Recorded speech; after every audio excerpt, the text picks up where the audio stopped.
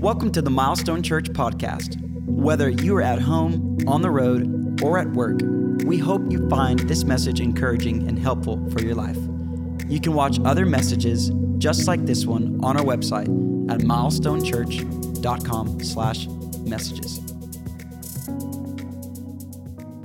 Good morning, church. Welcome to church. Happy 4th of July weekend to you. I want to take just a moment. I want to look into the camera. I want to welcome our Haslett campus, our McKinney campus. And I know this is a big travel weekend, so there are many of you that are tuning in and watching online. Can we give them a hand and those who are joining us in our video venues as well? I'm excited to kick off this new series called Summer at Milestone. And really the whole heart of this series, the reason that we're all here is because we all want to grow in our walk with God, right? So that's the intent of this series. And I'm excited because over the next couple weeks, some of Pastor Jeff's friends, some amazing pastors are going to be here. They're going to be on this stage. They're going to be speaking to us what really is some of their life messages. And so they're going to speak and impart truth and life to us. And I have the opportunity to kick that off this morning. And I want to talk to you about something that's really been a passion, been a pursuit of my life. And I want to talk to you this morning about cultivating a life of prayer. Now, I can already picture in a lot of your minds, you're thinking, like, prayer? Like, really? Like, that's your life's message? Well, let me just tell you, I'm not talking about praying like before a meal or maybe saying a prayer before bedtime. I'm talking about really having an intimate relationship with God through Jesus and by the power of the Holy Spirit. In my late teenage years, when I was 19 years old, I was really hopeless. I was directionless.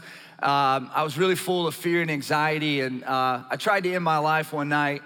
And in that moment of darkness, in that moment of despair, something profound happened that changed the real course of my life forever. And that was Jesus showed up and he touched me in the moment of my darkest hour. When I didn't love myself, when I didn't really want to live, when I felt like giving up on life, Jesus said, I have a plan for your life and I want to have a relationship with you. And I gotta admit in that moment, with that encounter with God, my circuits blew.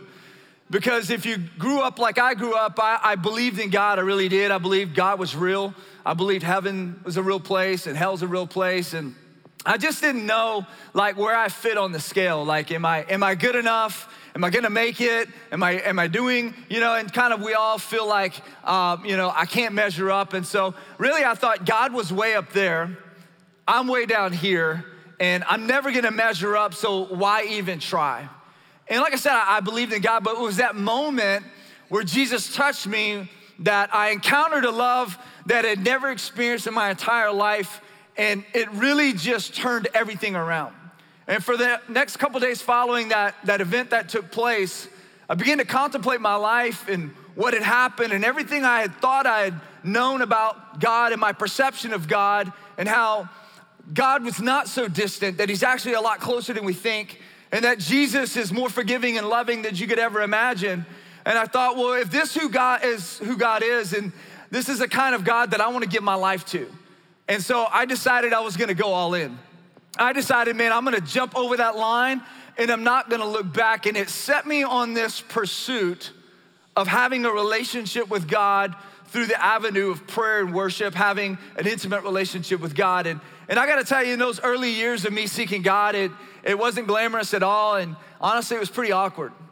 I mean, have you ever been in a room with maybe you and a friend and maybe somebody new that you never met and your friend walks out and it's just you and them and you're like, hey buddy, what do you do for a living? Like, you notice that every conversation you have, even with someone you really love, it like has a lull in it. It kind of like, you don't know what to say. I just go ahead and acknowledge it. I'm like, well, there he goes. There's a lull. That's how I felt when I was pursuing God. I didn't know what to say. I didn't know what to do. Honestly, it was really awkward. And I tried the best I could, and I didn't know, like, what type of words do I say to a God who is holy? Like, where do I read in my Bible? Like, what am I supposed to do? The mechanics of prayer, I just didn't know what to do. But I kept coming back, and I just kept showing up. And the more I began to pursue God, the more that he began to show up in my life.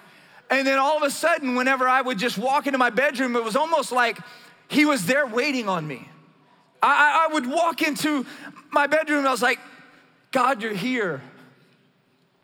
I can feel your presence. And I became so addicted to his presence. I'll tell you that my favorite thing to do in life by far is to spend time in worship and prayer. I absolutely can't get enough. My life has forever been changed by the goodness and the grace and the mercy of God. And as I begin to show up and as I begin to study the life of Jesus, because I was like, I need to know who this Jesus is because I don't even know who I am. I mean, you know, when you meet the real Jesus and you find out who he is in his word, he'll tell you who you are. Begin to learn about my identity in Christ and who his word says that I am, and that I'm a son of God, that I'm a child of God, that I can come before him, that I don't have to run and hide because of, you know, the things in my life that aren't quite right yet.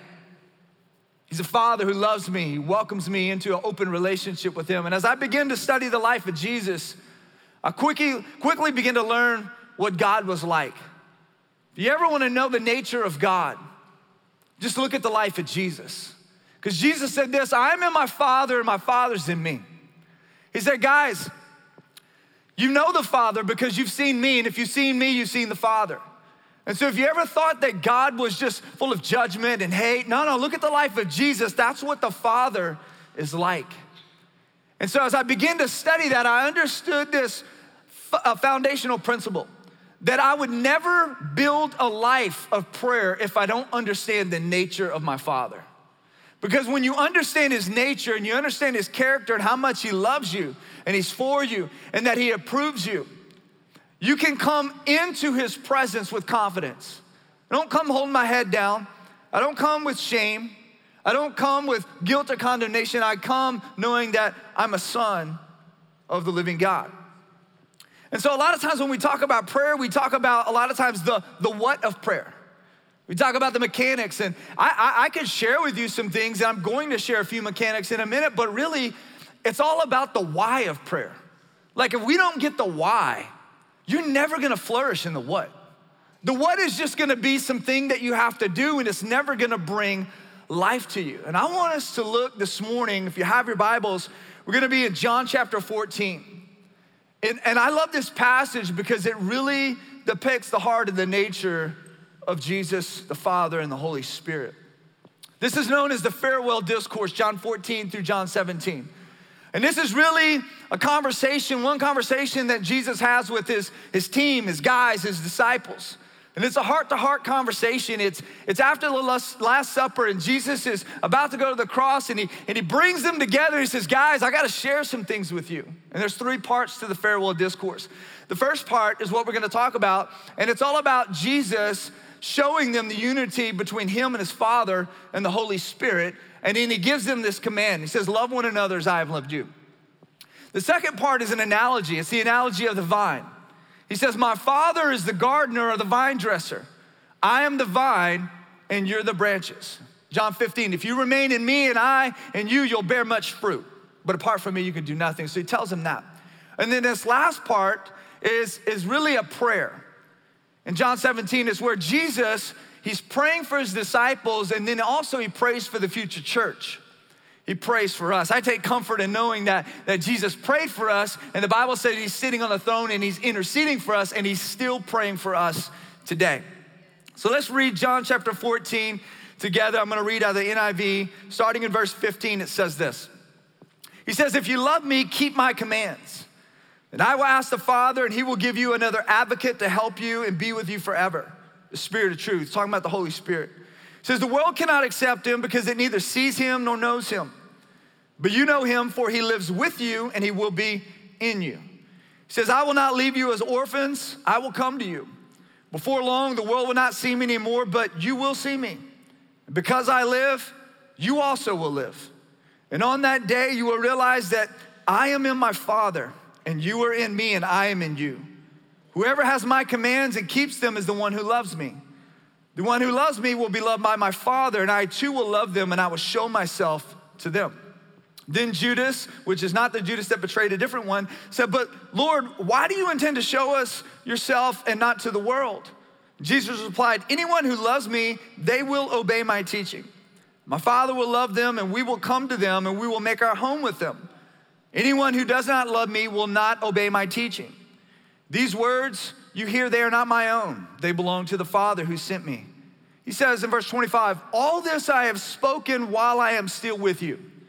But the advocate, the Holy Spirit, whom the Father will send in my name, he will teach you all things, and he will remind you of everything I have said to you. Now, this passage shows us clearly this cohesiveness, this unity between the Father, the Son, and the Holy Spirit. And what I love particularly is he says, if you love me and you obey me, we will come to you and we will make our home within you. Think about that for a moment. Is that the Father and the Son and the Holy Spirit come and make their residence in their home inside of us. You know, when it comes to prayer, there are three traps that we've got to avoid. The first trap is what I like to call, it's the religious trap. It's the trap of just, it's about how you pray and what you pray and how loud you pray and how long you pray and how eloquent your prayers are, and it's all about you. It's all show, and it's no relationship. Jesus would say, don't be like the religious hypocrites who stand on the street corner and pray so that other people can see them. See, prayer in its essence is relational, not transactional. Prayer is all about a relationship between Jesus, the Father, and the Holy Spirit, and with you. It's a relationship. It's not like if I do these things, then God will move on my behalf. If I do this, or if I pray this way, then God will answer. No, it's a relationship. It's understanding that, like, I don't have to just be in my prayer closet. I can walk with God throughout the day. I can have a relationship with him. He wants to speak to me. He wants to reveal himself to me. It's relational, not transactional. The second trap is the performance trap. Man, and this is the one that from time to time I find myself falling into. This is the trap of, you need to do more.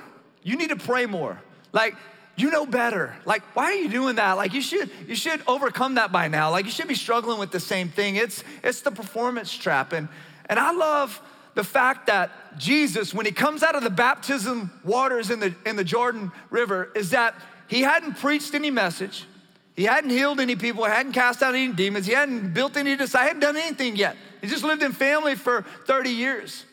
And then all of a sudden he goes and he gets baptized. And when he comes out, the Father shows up on the scene and he says, this is my Son. In him I am well pleased. He's putting his approval on Jesus. And it was out of that approval that Jesus did every single thing that he did. His relationship with his Father was based out of the approval of the Father. Listen, I like to say it like this. Don't live for approval. Live from approval. Don't live for the approval of God. That's performance. It's a cycle that it's gonna wear you out. It's gonna exhaust you. Live from the approval. Walk in peace, walk in freedom. And the third trap is the condemnation trap. And this is the trap of, like, I can't believe, like, you did that. You're not good enough. You said you were gonna stop that. You're a sinful person. What do you think you have the right to come into the presence of a holy God? See, that's the 1, 2, 3 punch of the enemy: guilt, shame, and condemnation. Why? He wants to keep you down. He wants to keep me down. He wants to beat us up. Why? He doesn't want you to go into the presence of the Father. Because he knows in the presence of the Father is everything you need. You're gonna find approval, you're gonna find life, you're gonna find peace, you're gonna find joy, you're gonna find security. Everything you need comes from the presence of the Father.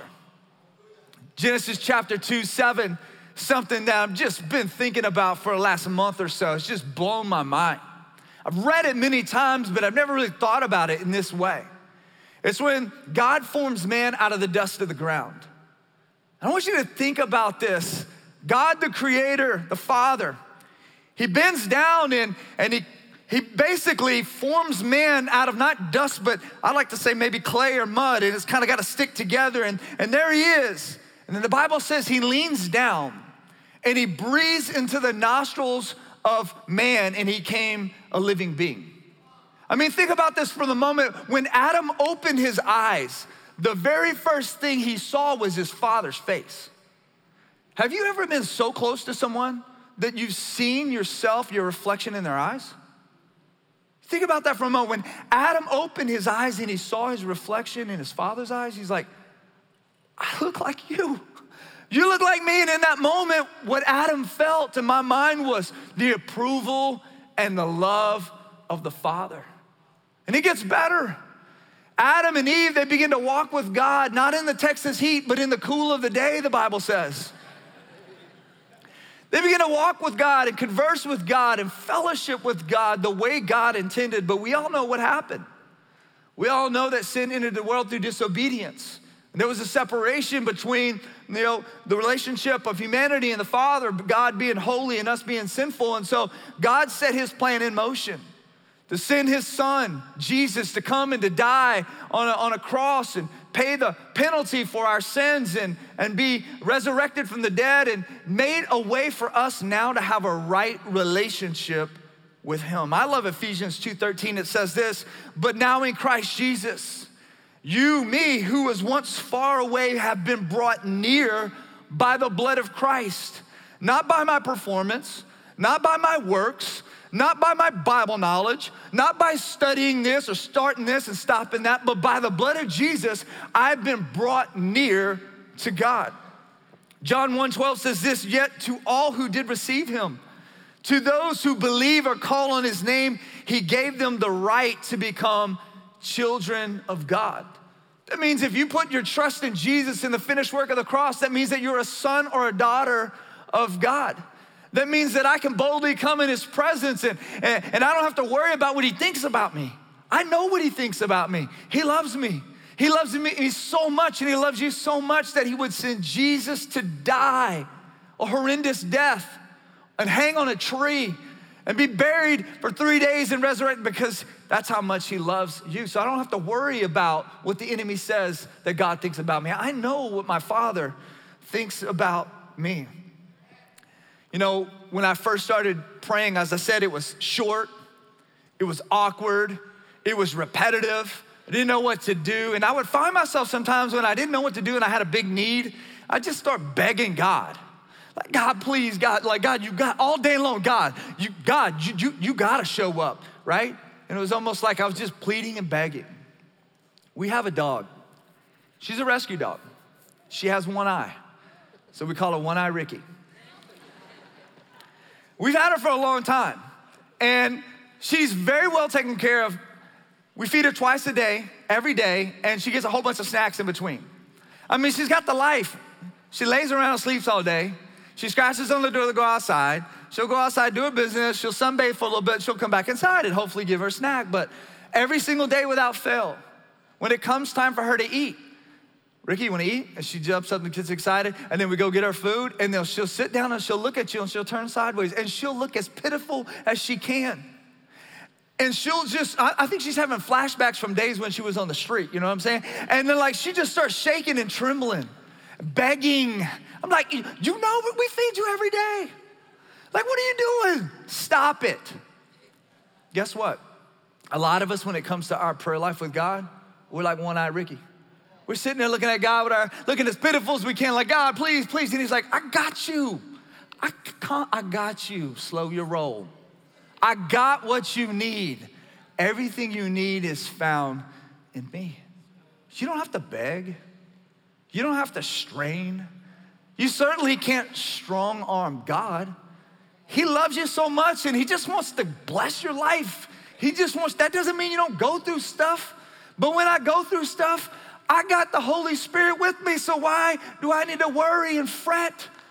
I can face anything in life because I've got God living on the inside of me.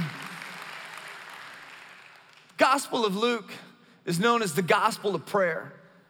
It's because Luke records more insight and more instances to Jesus' prayer life than any other gospel. And the disciples by Luke 11, they had been with Jesus for a while now. And they had seen him often slip off and go, and the Bible says he would go up on this mountain and pray. He would go to a solitary place or a lonely place where no one was around, and he would pray all night. And they were watching this. And they're like, there's something to this prayer thing that he's doing. Like, they're intuitive enough to know, like there's power in what he's doing. Like, this isn't just like any other kind of like thing that we've seen before. Like, this is the key to what he's doing. And one day while Jesus is praying, they're watching him, and then we pick it up in Luke chapter 11, verse 1. It says, one day, Jesus was praying in a certain place, When he finished, one of his disciples came to him and said, Lord, teach us to pray, just as John taught his disciples. And he said to them, when you pray, say, Father, hallowed be your name. Your kingdom come. Give us each day our daily bread.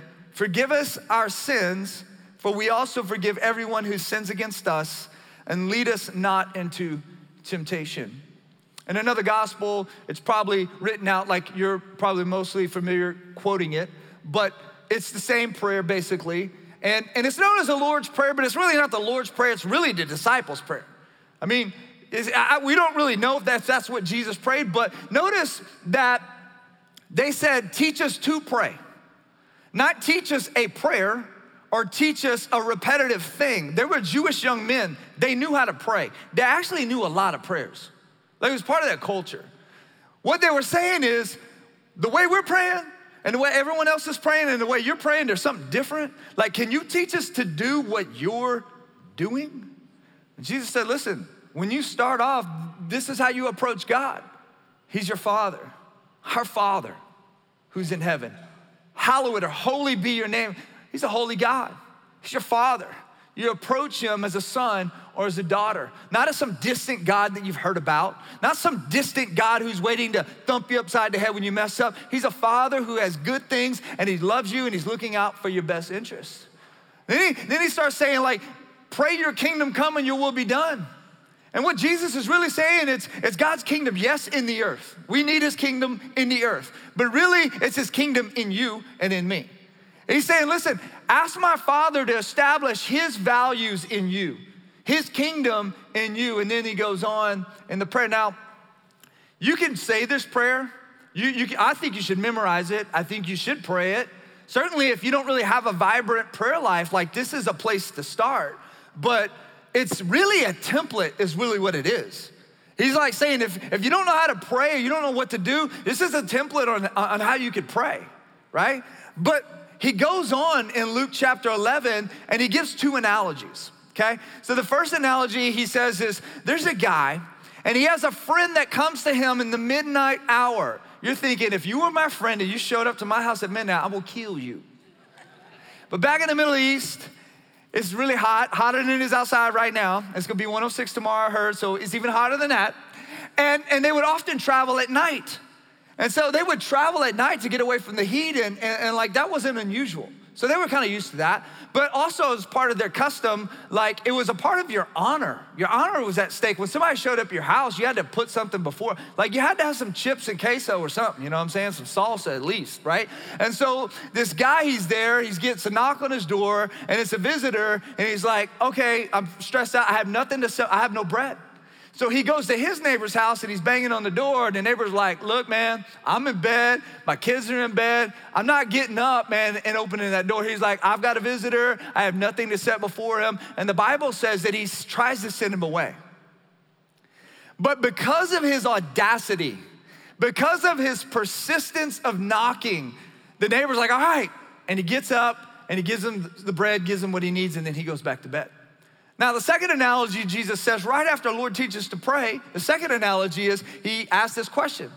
He says, which of you being a good father, if your son comes to you and asks for a fish, are you gonna give him a snake? Or if he asks for an egg, are you gonna give him a scorpion? He's like, listen, if you are evil by nature, meaning sinful, right? Means if you're a dad out there, you know you've missed the mark sometimes. I know I have a lot of times, right? We get it wrong sometimes. If you can give good gifts to your children, how much more will your Father in heaven give the Holy Spirit to who asks? What is he saying? He's contrasting two stories. He's saying, listen, don't approach God in prayer like he's the guy in bed with his kids and it's midnight and you have to bang and bang and bang and bang on the door until finally he gets annoyed and he gets up and he gives you what you need. That's not your heavenly Father. He's like this guy. He's like the good father that's not gonna give bad gifts to his children when they ask. That's how you approach prayer. That's how we approach it. I wanna give you 3 P's of prayer, and then I wanna pray for you. The first P is this. It's the privilege of prayer. Prayer is a privilege. Because in the Old Testament, before the cross, there was a lot of things that you had to do in order to get access to God. And honestly, only a few people really had access to God. And so you were kind of like on the outside. You kind of had to go this certain route, this religious system, in order to be able to get to God. But on this side of the cross, Jesus has made a way for you and I. We can go right up to the throne of God. I love the fact that, there's access available to us. I don't have to like do a bunch of things. I can go right to God. Anytime you want to talk to God, guess what? You can talk to God, and God will hear you, and God will listen. The second P of prayer is the priority of prayer. And the priority of prayer is this. It's the simple understanding of I'm limited. God's not. I don't have all the answers. God does. Today is a new day filled with new challenges and new opportunities, and I need to be filled fresh today for whatever God has my way. It's the priority of prayer. It's understanding this priority and this truth. The root system of your life is formed and is strengthened by your daily habits. Pastor Tim was just talking about that 18-year-old tree with big roots, right? How is the root system of my life developed? It's developed by spending time with God on a consistent basis through prayer and through worship and through fellowship with Him. And all of a sudden you look up and you have very strong roots. I don't know if you realize this or not, but our souls are like gardens. And there is something growing on the inside of each and every one of us. Whether you're tending to it or whether you're not, whether it's good fruit or bad fruit, why does that matter? It matters because of this simple reason. The only thing that you and I have to offer the world around us is whatever it is that we're growing on the inside. That is the only thing that you can give. You can give knowledge, but knowledge is not gonna help anyone. You only give what you're cultivating in the life of the unseen world of your heart by spending time with God. The third P of prayer is the power of prayer. This is the fun part. The power of prayer, because James 5 says this, the prayer of the righteous are powerful and effective. I don't know about you, but I want my prayer life to be powerful. I want my prayer life to be effective. I want my prayer life to have some faith and some weight and some substance behind it, right? And so I know that like every single day, that when I wake up, that I can be at any moment an answer, that God could use me as an answer to the need around me. Just like last Saturday night, I was driving home from church. As I'm driving home from church, my problem is I'm always got worship music on. I'm always praying, just talk too much. And it's like, we don't like to be silent. The Bible does say, peace be still. We have a hard time being still. We're always on phones and stuff. And so as I was driving home and praying and worshiping God, I just felt impressed to like, hey man, just turn everything off. So I turned everything off and I asked God, I said, Lord, what's on your heart? You know what's on my heart. It just comes out. I'm poured out. What's on your heart? I want to know what's on your heart. When's the last time that you asked the Father that? Lord, what's on your heart? I want to know what you're concerned with. I want to know what you're thinking about. And it wasn't 3 minutes down the road. All of a sudden, I see this man on the side of the road, and he's got a cardboard sign, and it says, U.S. Marine Corps vet needing 2 pairs of shorts and a shirt. And I thought, that's really different. All right, Lord. I turned my truck around, I whip in there, I roll down my window, and I was like, hey man, what's up? I was like, what's your name? He's like, Finn, like Huck Finn. I said, oh, all right, Finn, like how old are you? He said, man, I'm 65. I said, Finn, man, you hungry?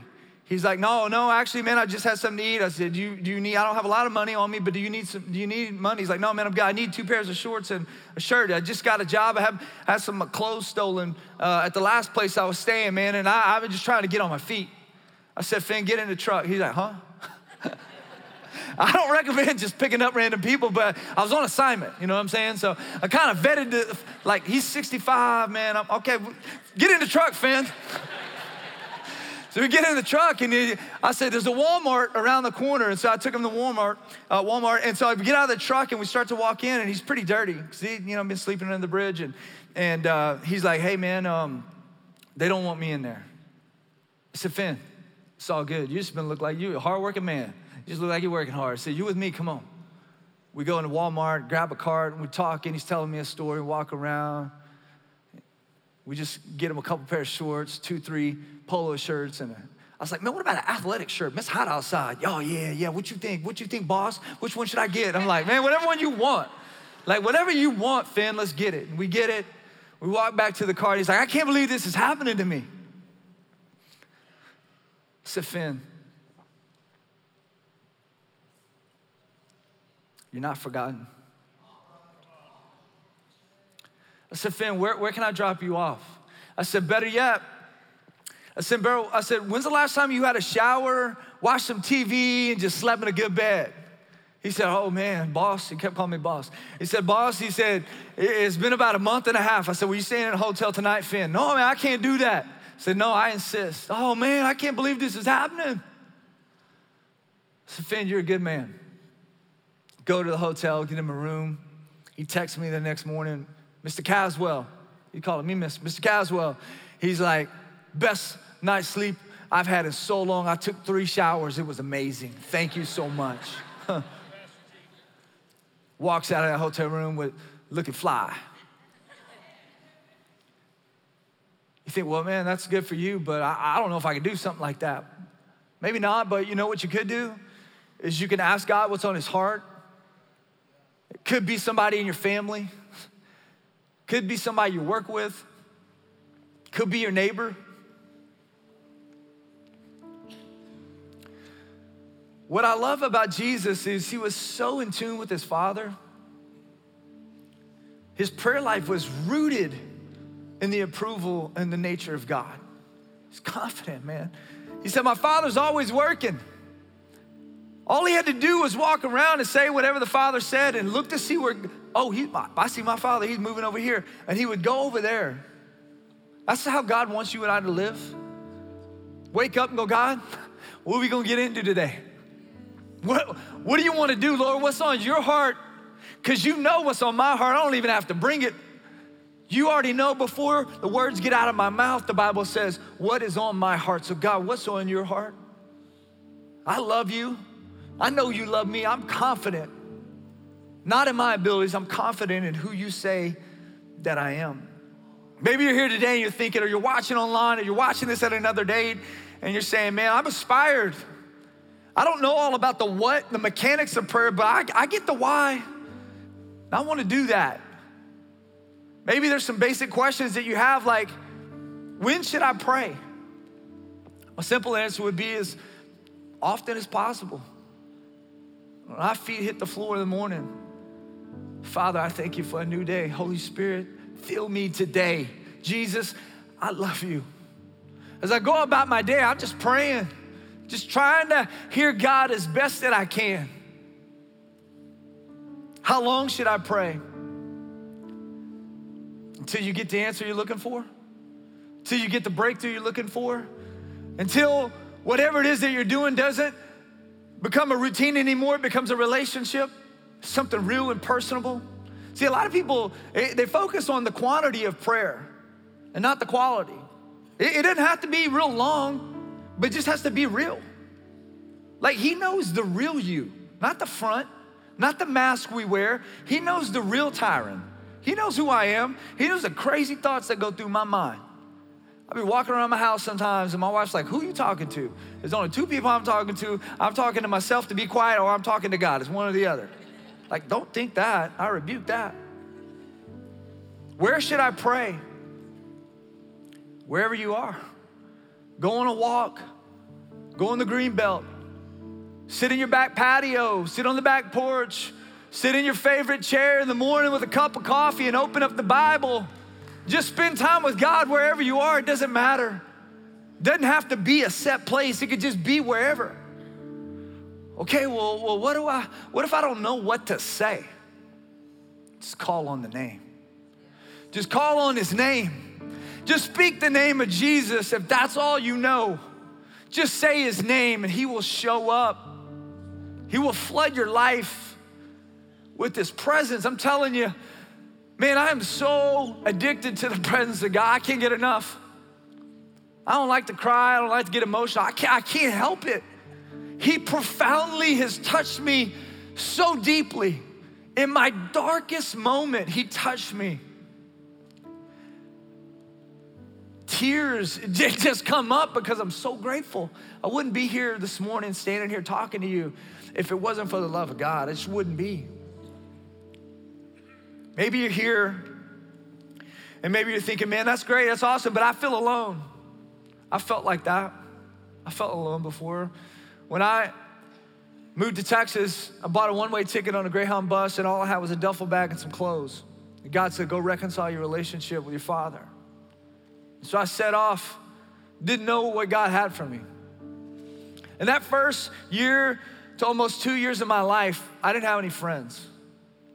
Go to work, I'd work out, I'd come home, and I'd just spend time with God, cultivating a life that no one else saw, but God saw. And he knew the desires of my heart, and he eventually brought me some friends. And those friends became family. I like to say it like this: you're found by God, but you're formed in family. God will bring the right people into your life at the right time. But if you feel alone, I saw it as a blessing at the time, because I was like, I have an opportunity to cultivate faithfulness when no one's around. Don't waste the season that you're in. You're here today and you're even thinking like, I don't know, like maybe I married the wrong person, because like we're always fighting. Like I don't even know what's going on. I don't even know if we like each other. Let me help you. Sometimes what we do is we put too much expectation on our spouse. My wife's sitting on the front row. I love her. She's the best thing outside of Jesus that has ever happened in my life. But she is not the sole source of my peace and my joy and my happiness.